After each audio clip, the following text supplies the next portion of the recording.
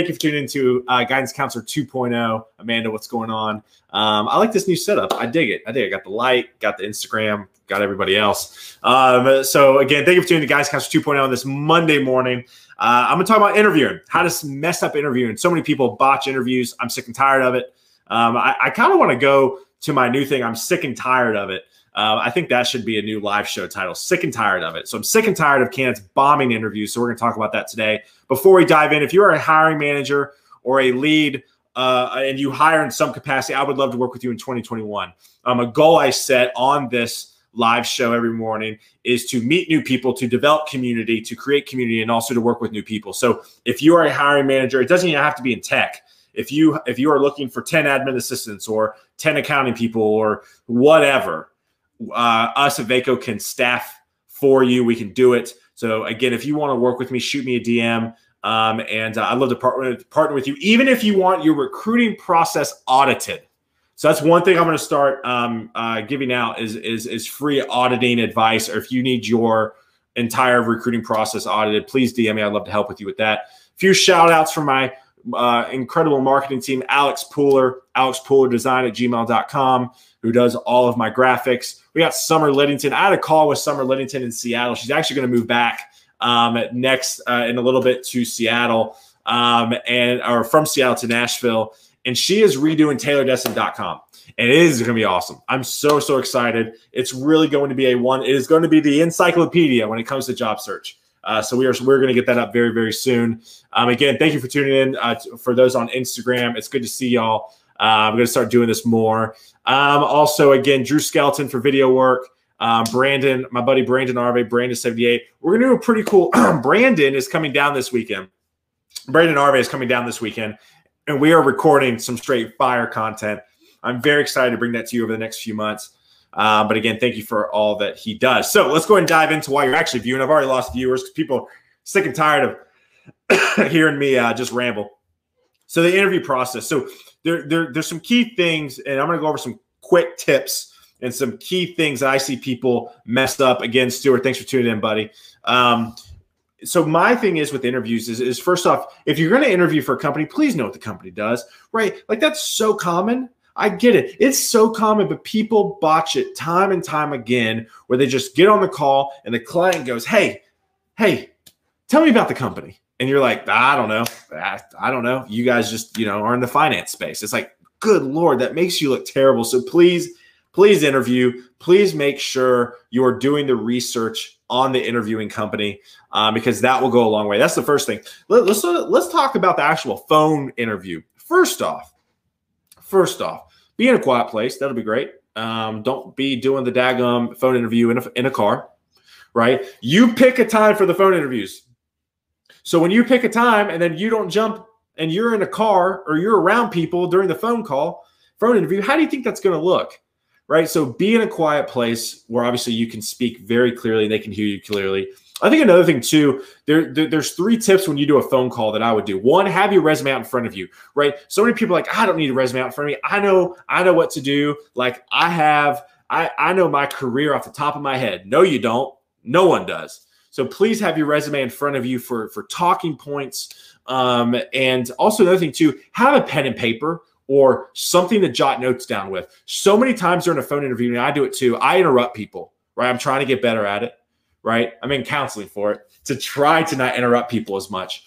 And I think a lot of times when you interview, you have all these great ideas like, oh, I got to talk about this or I got to talk about that. And then you don't write it down. And then the interviewer, then the company goes, hey, do y'all have any questions? And then literally you're like, oh, crap, I forgot what I was going to ask. All right. So make sure you write down questions. You write down specific things that pop into your head as you interview. I think another thing that you need to do as well is so you have the interview, you have notes, you have a place where you can jot down notes. I think the final thing is I would make sure, and this kind of goes with the resume as well, like jot down some key accomplishments that you want to get across, right? So let's say you're interviewing for, and again, I'm in the software space, right? So let's say you're interviewing for, let's say you're interviewing for a senior software engineering role that they're really wanting lead capacity, right? They're really honing in on the lead part of things. And And you know that going into the interview. So write down maybe some key accomplishments that you have done for the lead within your career, right? So I've led a team of 9. I've scaled teams in every stop I've been at, right? Like write that stuff down before the interview, because the last thing you want to do is go into the interview. They're like, all right, so tell me about your lead experience. And you're like, I've done it before. It happens all the time. So again, that kind of goes in with having your resume in front of you.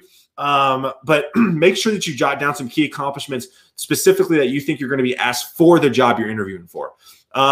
So another thing, so I know there's not a lot of in-person interviews, right? Everything's video. Please make sure. I love my wife, Jackie. I'm not angry. No one's angry. I'm great. I'm just passionate. I need more coffee. So all that being said, my wife's hazing me on Instagram right now. What you need to focus on is your video quality, right? If you do not know how to Zoom, if you do not know how to Microsoft Teams, if you don't know how to Google Meet, am I missing anything? I think that's a lot of them. If you don't know how to do those things, if you don't know how to video call at this point, you really, really need to work on that, right? Test it with a friend. Make sure your connection's great, right? Make sure that your lighting's good. I think lighting's important, right? I'm married to a commercial photographer. I've learned that lighting's important, right? So make sure you're doing these things and make sure you understand how video calls work. Make sure your mic works. Make sure that, you look decent, right? That your shirt looks good. I mean, simple things that people just botch. I also think too, I want to finish this and talking about just from a personality perspective. I think you need to be yourself more than you think you do in an interview, right? I see so many people go into an interview and they're like, I was like, how did the interview go? And they're like, I clammed up. Why'd you clam up?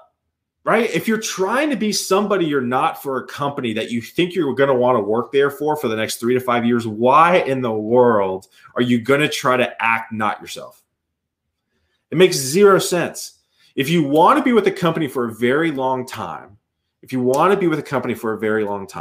you need to be your true, authentic self in interview. And by the way, for the few viewers that are still left and the people who aren't trolling me on Instagram at this point, Amanda, please don't egg on my wife. But for those of you who are still watching, let me know if you have any thoughts about the interview process, questions. Like I want to hear from you. I want to know maybe some questions you have, some issues you have in the interview. Like I want to talk about that. Again, I want this morning session to be a place where people can share their experiences. They can learn from others. So again, if you have any horror stories, I would love to hear them.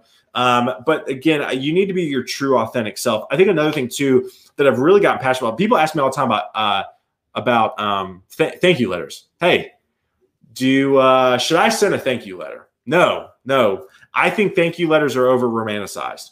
Right. I think for me, what is a more powerful tool is you interview, you get off the interview and you message that manager on LinkedIn. You connect with that manager on LinkedIn, send them a personalized note. Hey, Mr. or Mrs. So-and-so, I really enjoyed interviewing with you today. Like, would love to hear, can't wait to hear next steps.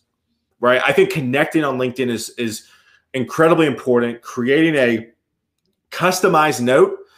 And I've talked about this before, and we can talk about it again. When you don't send a personalized note in LinkedIn, your friend request, like your follow goes away.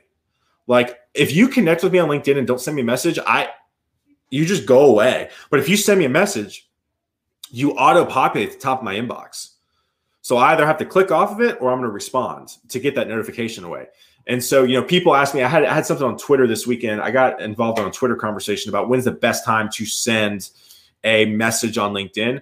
I think Monday through Friday. And I think at the end of the day, because what you're going to do is you're going to be the first person, because most people get on LinkedIn in the mornings, right? That's why I do my live show in the mornings. Most people are on LinkedIn in the mornings, not in the afternoons, right? And so what I would do, if you message the managers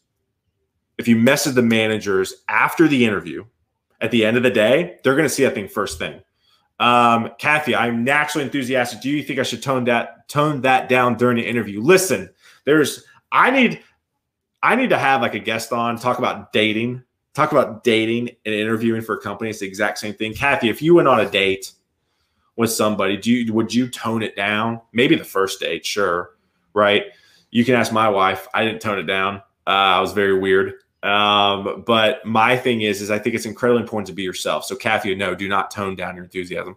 Also, I love how enthusiastic you are. Clients should want to hire enthusiastic people. That is so important, to hire enthusiastic people. So no, do not change who you are for a company that you want to be with, hopefully for many years. They need to know your true, authentic self during the interview process. So all that being said, that is it for today. I appreciate it. Also yes, like Amanda on Instagram, don't forget to research the people you're meeting with. Your recruiter should be able to tell you that. Yes, absolutely. I think that's great. You should be able leverage the recruiter. If you are using a recruiter, ask them who you're interviewing with. Research. Maybe y'all have common interests on LinkedIn. Amanda, that's a great point. That's also why Amanda's incredible on our team.